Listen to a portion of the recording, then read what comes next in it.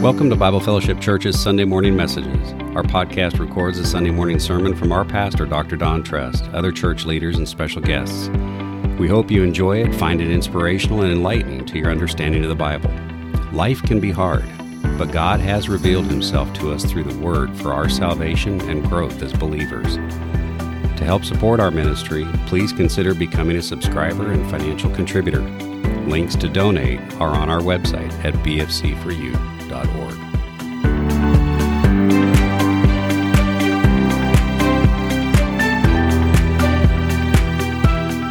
We're going to be in Daniel chapter 2 this morning.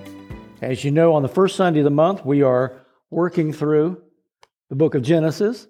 And then on the second Sunday of each month, which I think this one is, then we're working through the book of Daniel. And then the third Sunday of each month, we're picking up with the epistle to the Romans in the New Testament. I think that's great. I'm seeing them overlap. I'm seeing them relate to one another. But at the same time, they're giving us a good foundation, I think, in the doctrine of the Scriptures. Genesis comes from the first book of the Bible. Daniel's kind of in the middle. You know, it's an Old Testament book of prophecy. So you got Genesis, book of beginnings, and then you have Daniel, which we're looking at today, as a foundational book in terms of biblical prophecy. It gives us kind of the overview of God's plan and purposes for time and for history. So that's going to be an interesting book as we continue to work through it. And then Romans is in the New Testament. So you see we're kind of covering the spectrum. My vision for this is that those who are consistent in coming on a week in and week out basis on a Sunday, by the time we get through with this series, you'll have a good grasp of, you'll have a good knowledge of Bible, what the Bible has to say. So you get Genesis, you get Daniel, you get Romans. That's a good foundation. I started doing one at a time. Do Genesis, then move on over to Daniel, and then move on over to Romans. But I said, I'm going to try something interesting. I tell folks about this, some of my pastor friends, they said, wow, that's a good idea. We've never thought about that before. They said, let us know how it works. And I'm going to tell them it works great if everybody comes, okay? Consistently, week in and week out on Sundays. Otherwise, people miss and they come up and they're like, well, and we don't have enough time or won't take enough time usually to recap. We just kind of want to get a brief idea where we are, and we want to move forward with it. All right, Daniel chapter 2.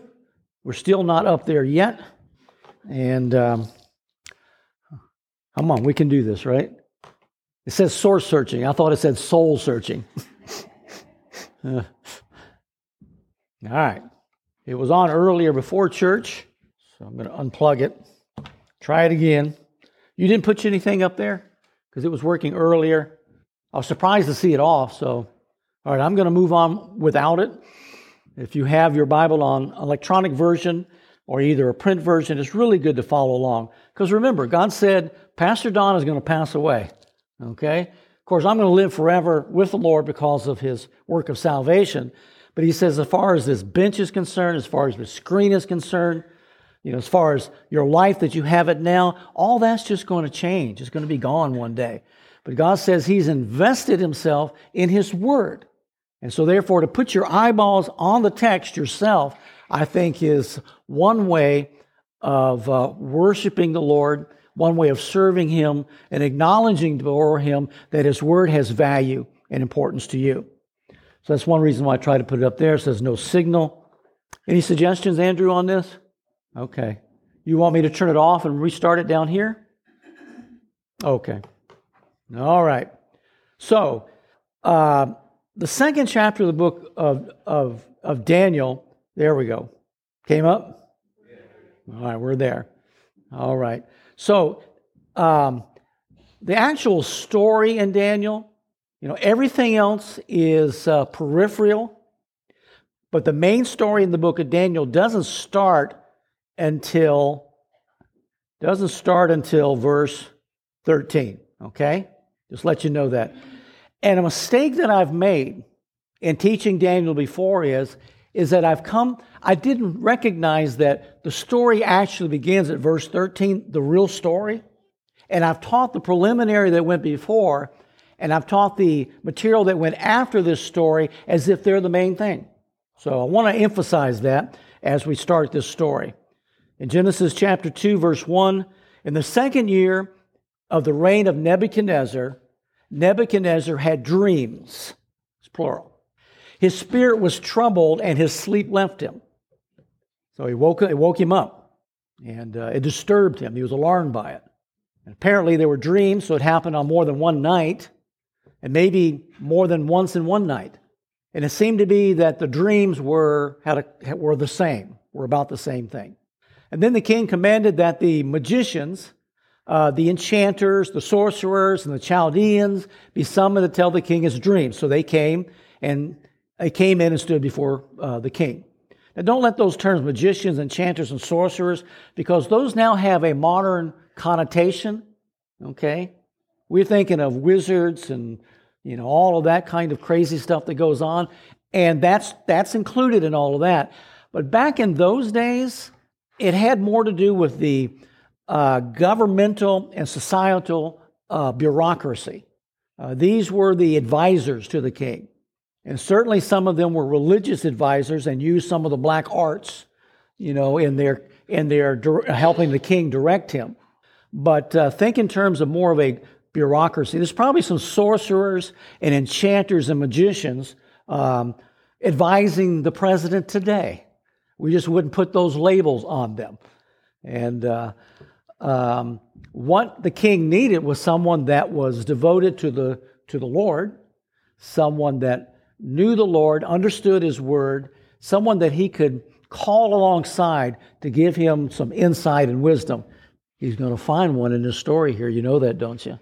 And Daniel's going to continue to advise Nebuchadnezzar and the kings that follow him for the remainder of his life. Daniel will be 70 years in Babylon. And Daniel's going to be one voice for the Lord to help the kings and the government there to be able to have counsel from the Lord. They don't always take that counsel. And there are the others who are counseling against what he says, but still, nevertheless, Daniel will be that counselor. Verse 3, and the king said to them, I had a dream, and my spirit is now troubled. I want to know the dream. I think what he's saying here, that he wants to understand what the significance of this dream is. What does it mean?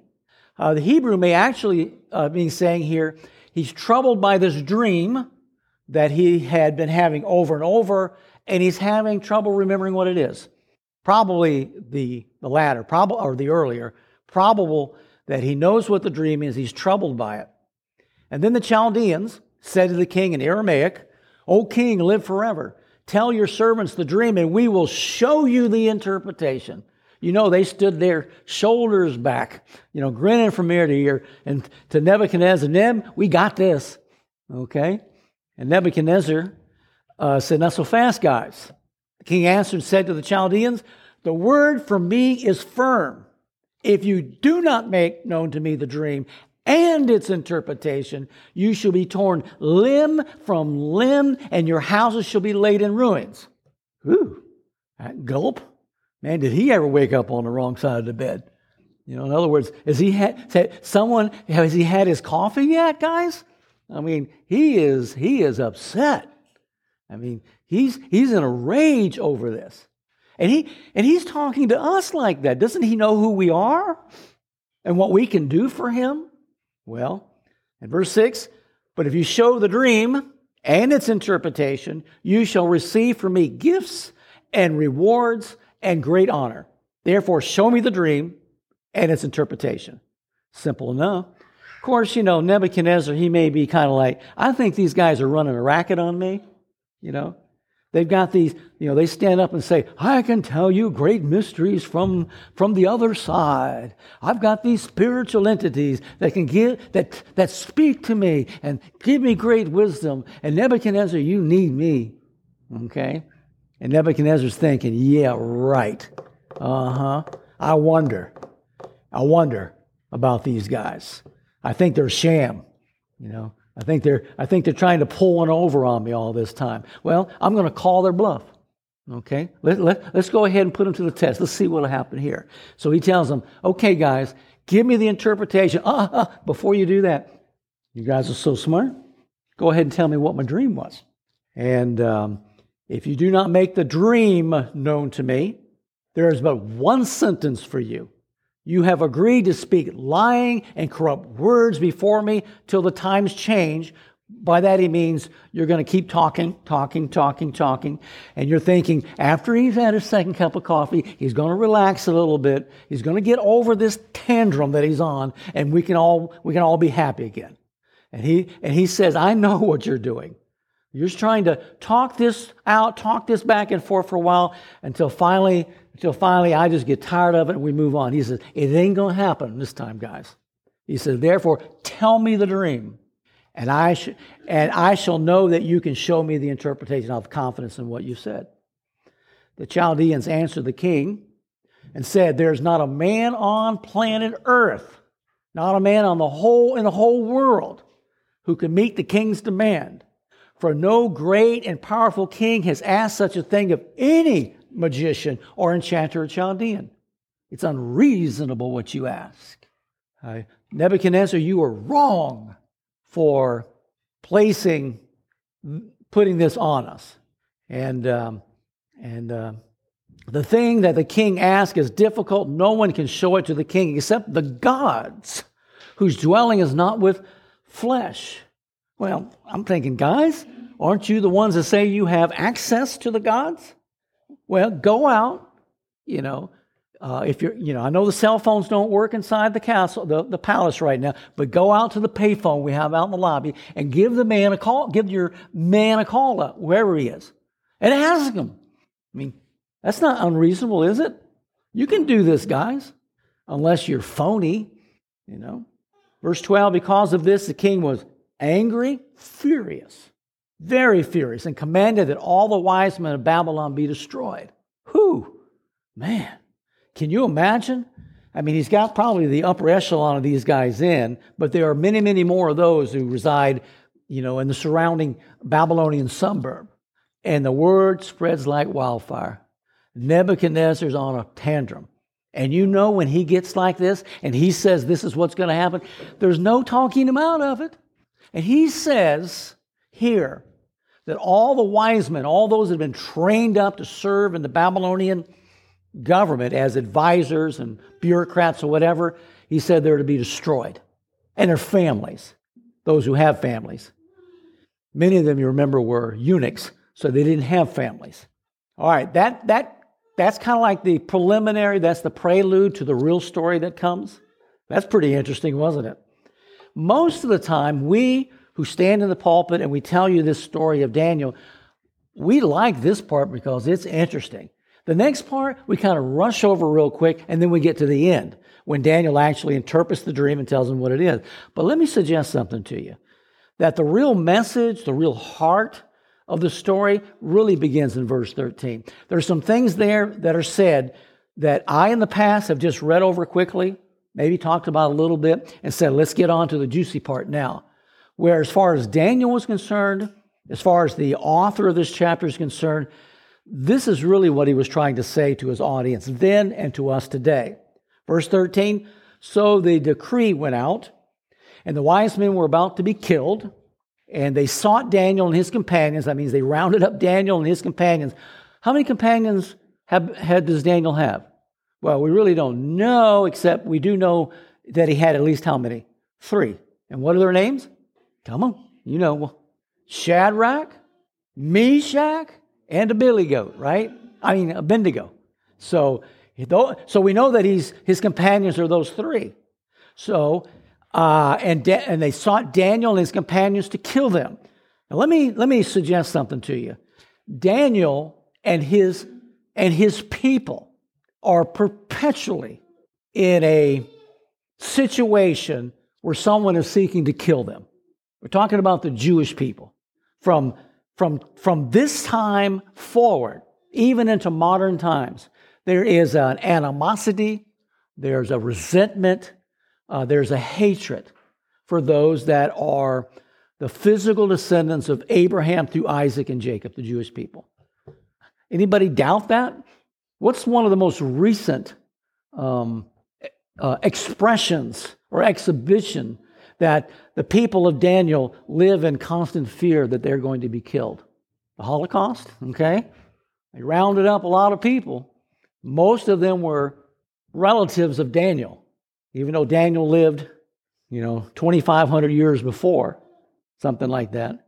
The family of Daniel, his brothers and sisters, if he had them, his cousins, all those that were Jewish at that time, the people of Israel, their descendants were placed into those ovens during World War II, and they were exterminated intentionally.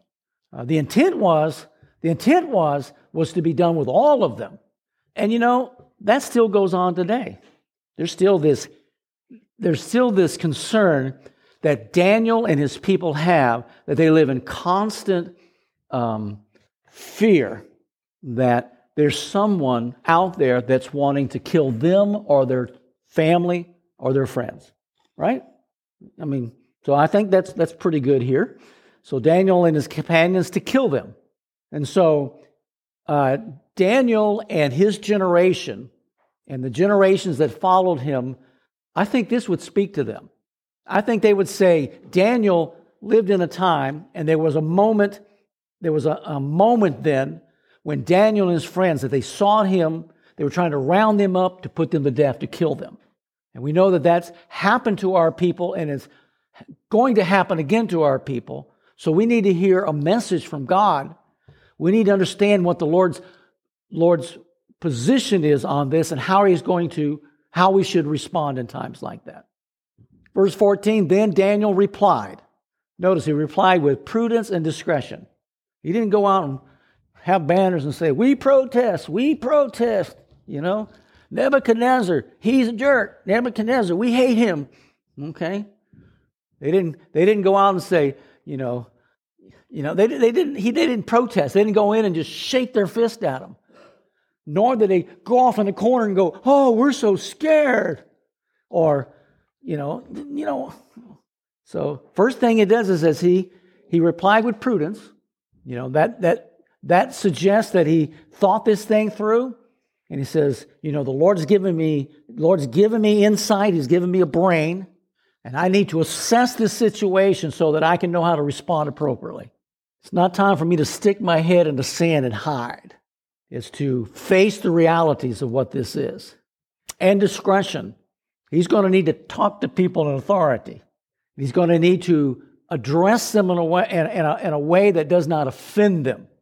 He wants to be conciliatory. He wants to be able to have a hearing. He wants to get their cooperation. So Daniel knows how to behave when there is opposition. And the opposition here is set on destroying him. Now, there may be a lesson for us today, in our world. How many of us are just get so angry? Or I'm coming across Christians that are just afraid, that what's going to happen to us? As if for some reason the God of Daniel, isn't as strong, isn't as capable today as he was then. I'm sure the Lord goes, I can't believe these people. They're crying like babies. They're big shots when they're, but when there's some kind of threat to them, when there's some kind of alarm that's been raised, they don't act with prudence and discretion toward those that are in authority, especially those who are in authority that are antagonistic against them. One of the things that I've said, and I think can be proven out, is that throughout the history of the church, whenever the church rises up and shakes his fist at government, rises up and says, we're going to storm the barricades. We're going to defeat those enemies that oppose the principles of God. Whenever the church rises up and does not respond prudently and does not act with discretion, it ends in a bloodbath for the church. Okay? Be warned. And so Daniel, with prudence and discretion, he spoke to Arioch, the captain of the king's guard. Now, captain of the king's guard means there's those elite soldiers, specially trained, that are trusted, that will carry out the orders of the king to the letter. And he's the captain of them. He's the captain of the guard. He's the captain of those soldiers who's been given the task to go out and round these people up and execute them. And in the process of that, they come to Daniel and say, come on, big boy. Come on, Daniel. You and your friends, you're next. And I'm amazed at the tact. I'm amazed at the way that the Lord prepared Daniel so that in that crisis, in that critical moment, he could speak to Arioch in such a way that Arioch stopped and listened. The captain of the king's guard who'd gone out to kill the wise men of Babylon. Daniel knew him, by the way, and some of the other soldiers there. It may have been that Arioch said, this is a brutal thing. The king's requiring me to kill and to execute some of the best people, in the kingdom, people that he'd come to know and respect. And so when Daniel said, I may be able to work this out, Arioch, will you listen to me? He declared to Arioch, the king's captain, why is the decree of the king so urgent? I mean, you're carrying, he's only halfway through that first cup of coffee, and you're already rounding us up to execute us. Then Arioch made the matter known to Daniel. And Daniel went in and requested the king to appoint him a time that he might show the interpretation of the king. I'm not sure, but the English text here reads like Arioch said, I'm not going to talk. I'm not going to ask him. Arioch said, I'm not going into Nebuchadnezzar with that. You realize if I went in and said, can we hold off a little bit? What would Nebuchadnezzar do? I think he'd bite his head off. I think he might say, you're next to be executed. Let's promote somebody else into your position. I think Arioch said, that would be the dumbest thing that I've ever done. So I'm not doing that. But Daniel, you want to try? I'm for you. Go ahead and give it a shot. I don't know if I think Arioch said, we'll probably drag Daniel out by his feet, bludgeoned with a sword or something, from the king's presence. And so Daniel went in and he requested the king to appoint him a time. He said, I want to make an appointment with you. That's so that I can show you the interpretation. King, you're requesting that someone tell you the dream and give you the interpretation. I'm telling you that I can do it. Will you appoint me a time that I can come back in and tell you this dream? Nebuchadnezzar could have said, well, do it now. And Daniel said, I can't do it now.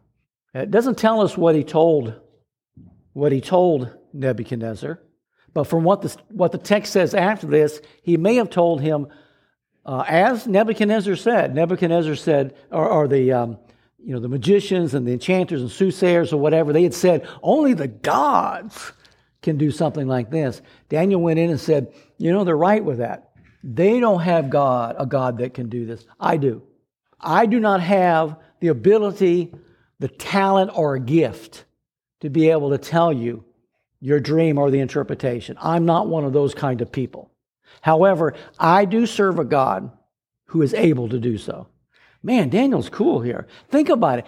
Daniel is in Babylon because the Lord permitted the Babylons to destroy the city of Jerusalem and the temple in Jerusalem and to slaughter many of the people of Israel and take many of them into captivity. The worst possible thing to happen in the history of Israel has taken place.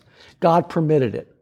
And Daniel, you see, was removed from his home and his family, his familiar surroundings, and he is made to go to Babylon to remain there the rest of his life. And let me tell you something. That did not diminish the faith of Daniel in the promises of God. He said, yep, look at the world around me, and according to the promises that God has made to the people of Israel, if we're looking at it just through natural eyes, this is a bad situation. I mean, the culture, the society of the Jewish people had been completely destroyed. It was not only the Jewish people, but other nations around them. It was affected the same way. Every one of those nations, every one of those people groups are no longer in existence today. I mean, they were absorbed into other populations, I'm talking about, except for the people of Daniel. That's amazing. The people of Daniel continue to exist even into modern times. They've got some in Biloxi. Crazy, isn't it? Nashville, Tennessee, New York City, just about every major city in America has a population of Daniel's family, descendants. And in 1948, after 2,000 years of being absent from the land of Israel, the Jewish people were able to return, and now they actually exist there as the what? The nation of, anybody know? Israel. Now, you're not old enough, but I'm old enough to remember how odd that is, that there was no nation of Israel.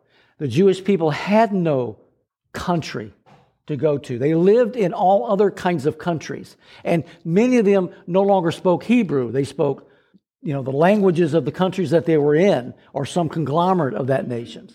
They were a dispersed people.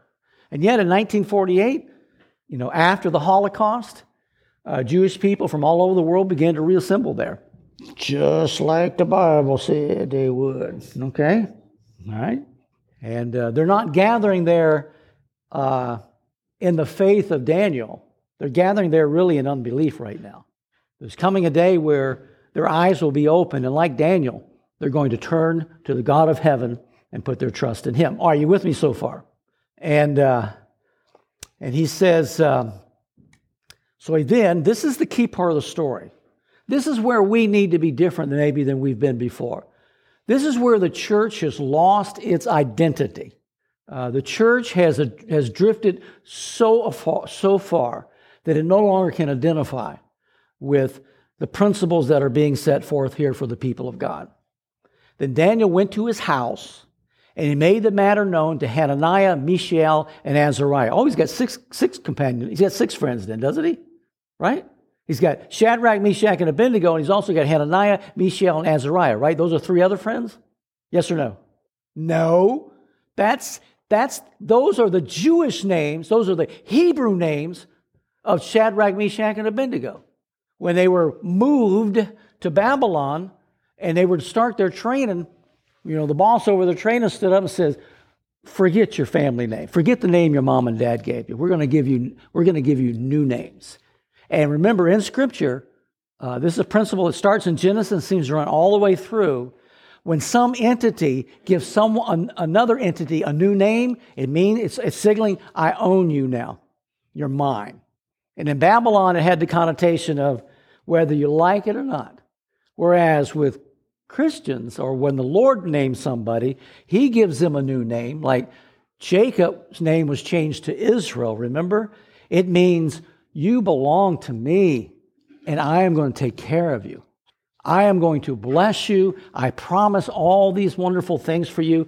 And to signal that to you and to all other people, I'm going to give you a new name that will represent that. You see, would you rather receive a new name from the Lord or a new name from Nebuchadnezzar? I just bow up on the inside. Say, Nebuchadnezzar going to give me a new name because he owns me? And yet Daniel submitted himself to that. He recognized that as far as time is concerned, that was the Lord's will. And he would faithfully serve his God, the God of Israel, in that situation. And he's having a wonderful opportunity to do it here. And then, and he told them to seek mercy from the Lord. They've gathered together. So listen to that. That doesn't happen very often anymore. If crisis comes to the church, or if trouble comes to an individual Christian or to his family, what are we more likely to do? Woe is me. I'm so afraid. Why is God letting this happen to me? Or it's their fault. It's your fault because you didn't you didn't vote right. I've actually had somebody leave the church because they said, I would not promote a certain candidate from the pulpit. And I just said, I don't have time for that. You said, I can tell you who I'm voting for. Will that help? But as a matter of fact, what I'm doing is trying to stay true to God's word. I'm not here to promote a certain government or certain social reform. I'm here to preach the word of God. And because we live in a world that in reality is not our home. Our home is elsewhere. Our role in life isn't to change or confront or to battle, you see, the forces that are here. Scripture tells us that we wrestle not against flesh and blood, but against principalities and powers and authorities of darkness, all around us. And so there's other things at stake than merely how high our taxes go. I see you're interested. I see I just got your attention. You're thinking, I bet he's a Democrat. Only Democrats talk like that. All right, we'll move on. And then, but he gathered his friends. I think it's proper for him to say his friends. And those who constituted his friends, and this is so important, are those who had a mind and disposition, who had interest in the things of the Lord. They just seem to gravitate to one another. Nowadays, if you have a problem, you might go to somebody you know at work, irregardless of whether they're Christian or not. You're thinking, how can I solve my problem rationally? And as far as God's concerned, yeah, he may be interested, but I don't know. For those who have a godly perspective on things, say, I know God knows about this. And I'm going to do the right thing. The right thing for me, first of all, is to have friends, you see, those acquaintances that have the same spiritual interest that I have. Well, maybe you do have friends that have the same spiritual interest you have. They don't have any spiritual interest. You see what I'm saying? You see, the measure of a man's godliness and a woman's godliness is those that they consider to be their heart friends, their closest associates. They're bosom buddies, if you will. Not their drinking friends, It's not those who like to go out and on to events together with, It's those who have the same intense interest, I would say passion, for the truths of God. And that shows up in the way that they interact in life with the events, with the circumstances of life around about them. Before when I was talking about the other subject, I had eyes listening. Now I'm talking about this, they're glazing over. No, I'm not. I'm kidding you about that. But the point is that the vast majority, I believe, of Christianity today has lost any recognition of that. Not only, it's gone beyond interest, it's begun, I can't even perceive what you're talking about, man. Whereas in the history of the church, there's always been a faithful remnant. And that faithful remnant is called remnant, not individuals, because they associate closely with one another. And God acts on their behalf. He answers their prayers. He meets their needs. Even though some of them may actually enter into trouble and persecution and harm and maybe even death. So, we have friends and we have acquaintances, right? That woman sitting right there, she's my friend. And one of the things that drew us together, honestly, was our like-mindedness when it came to the Lord. And that's important. I have many acquaintances because we don't have that heart connection. We may have other interests. I may like them. I may love them even, and I may even spend lots of time with them. But that connection, that uniting of soul and spirit is absent. And I want to say challenge, but it's more of I plead with you, change yourself, pray to God that He'll give you a passion for His Word, and then to put you in close proximity with others who also do. I think He'll answer. I know He'll answer that prayer. I feel certain He'll answer that prayer. The opposite of that is to be a dingbat, okay? Don't be a dingbat. You want to be a friend, not a dingbat, okay? You want to be a friend, not a dingbat. And in Daniel's society, there were those that were his acquaintances. There were those that respected him. There were those who liked him. However, there was a crowd that despised him, that resented him. They were thoroughly jealous, if you will, of him. And later in Daniel's life, and one of the stories that come later when he's an older man, they're going to plot together and said, we want to destroy this man. We want to bring him down. That'll make us happy. We want to laugh at him. And said, we've got a plan. And they get, okay, what's your plan? All we have to do, it's simple, guys. All we have to do is come up with something. Come up with something that's against. Come up with a way that we make it illegal for Daniel to do the right thing. Because we know Daniel will always choose to do the right thing by his God. They thought for a while and said, oh, what are we going to do? What are we going to do? And they said, we know Daniel has this habit, practice of praying. Now, we see this prayer here. This was an emergency prayer. But regularly, he would open up his window that was facing west. It was facing toward the city of Jerusalem. And he would pray. So they went to the king at that time, which wasn't Nebuchadnezzar, and they said, Darius, they said, look, you're wonderful. They bragged on him. They just kind of built him up and said, you're the most wonderful. Go ahead and make a law that for 30 days no one can pray unless they're praying to you. And he said, okay, I will do that. Mm-hmm. So he did that. But the law of the Medes and the Persians was that once you made a law, a ruler made a law, he could not change it. Even he couldn't make it change. Nebuchadnezzar was king before the Medes and the Persians. He could do anything he wanted to. He could change his mind anytime he wanted to. Nobody said anything. But this king could not. So the law went out. The next day when that law came into effect, at the same time, Daniel's window popped open, you see, and he prayed. Now, he could have kept the window shut. There's nothing in the law, nothing in the scripture that says, Daniel, you got to open your window. Daniel, you have to do it this way. He could have sincerely and honestly said, okay, they don't want me praying.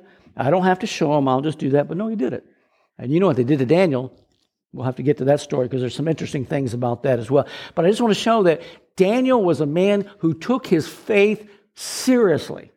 There was shoe leather on his faith. He lived it.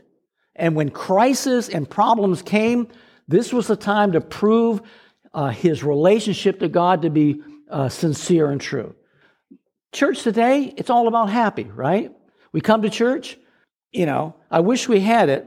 I really do. I wish we could have a praise band up here. Wouldn't that be cool? Huh? For about the first 45 minutes, we could be singing and dancing. Our spirits could be soaring. And we could say, it's good to be a Christian. It's good to be in the house of God and to be able to experience this joy and this enthusiasm for God. Right? We could do that.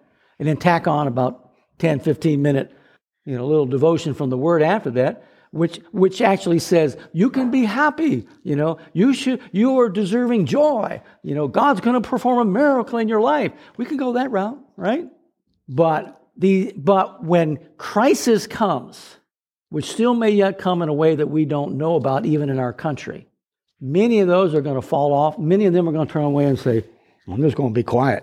I'm going to go. I don't want nobody to hurt me. They might take my money away from me. What happens if they take my money away from me? Oh, that's just really going to be terrible. What happens if I have to live in poverty? I don't even have enough money to buy a razor to shave. I'm pathetic. Okay? So I'm encouraging us to anchor our faith, our souls, stake everything on the Word of God and begin to live by it. And the principle that we have here is Daniel had friends. And when the crisis come, he did not hesitate, and they did not hesitate to gather together and storm, the throne of God's grace to get a response and answer from God. That's the kind of people we should be or be becoming. Then the mystery was revealed to Daniel in a dream of the night, and Daniel blessed the Lord God of heaven. I can imagine. He's going, I wonder how that went. Thank you, Lord. Because, the Lord didn't have to answer that prayer. In the next chapter, the next story that we'll deal with next month or so is the fiery furnace thing. Remember that? And the three friends of Daniel, I don't know where Daniel was. We'll have to talk about where was Daniel. But the three friends of Daniel said, we're not bound to you, Nebuchadnezzar. When those musical instruments plays, we're not bound to you. And they said, even if you put us to death, we're not going to bow. Because we know you may kill the body, but you can't kill the Spirit. We'll be with the Lord. We're going to stay true to Him, even if it does cost us our life. So Daniel said, "Blessed be the name of God forever and ever, to whom belong wisdom and might. He changes the times and seasons. He removes kings and sets up kings. He gives wisdom to the wise and knowledge to those who have understanding.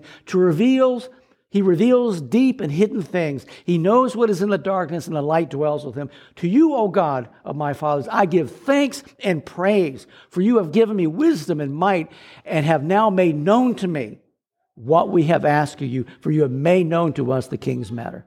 I'm going to stop here. We'll come back second Sunday, hopefully, Lord willing, of next month. And we will probably pick up here briefly before we move into chapter 3. But that middle passage is the message, is the story that God had for Daniel and his people at that time, and for those of God's people that follow in the generations ahead. There's something that we need to do differently or better than we've done before. Find friends in the Lord. And when crises and problems come, don't wring your hands, or don't try to man up and take care of this yourself. Gather with your friends and say, let's ask God for wisdom and provision and direction, and let's see His hand work on our behalf. The next section that we'll come back to, normally when I teach the book of Daniel, I can't wait to get to this section.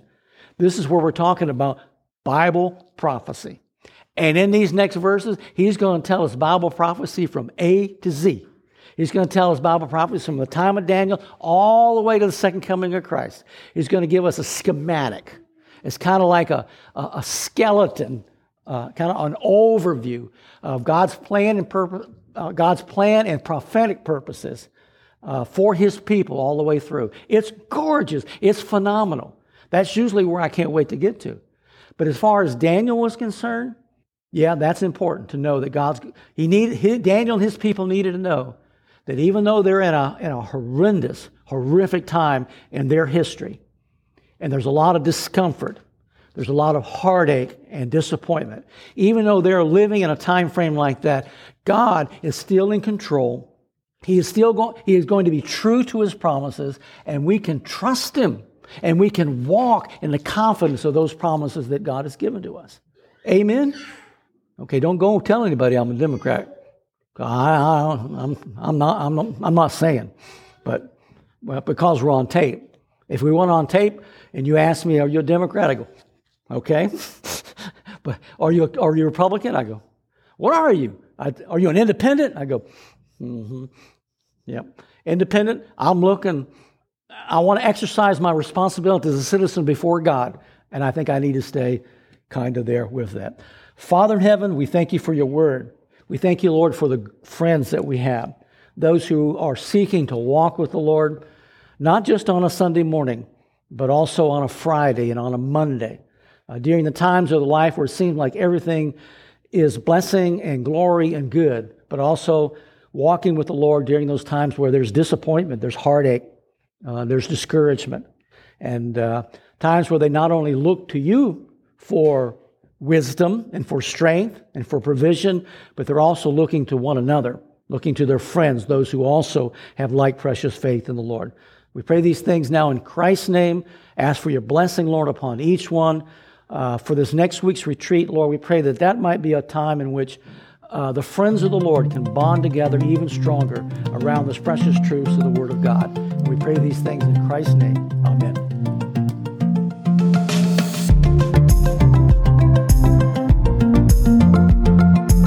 Thank you for listening to the Sunday message. We hope your understanding increased and maybe discovered one or two things you can use to improve your relationship to God and to fellow believers. If you aren't a member of a local church, we invite you to come check out Bible Fellowship Church.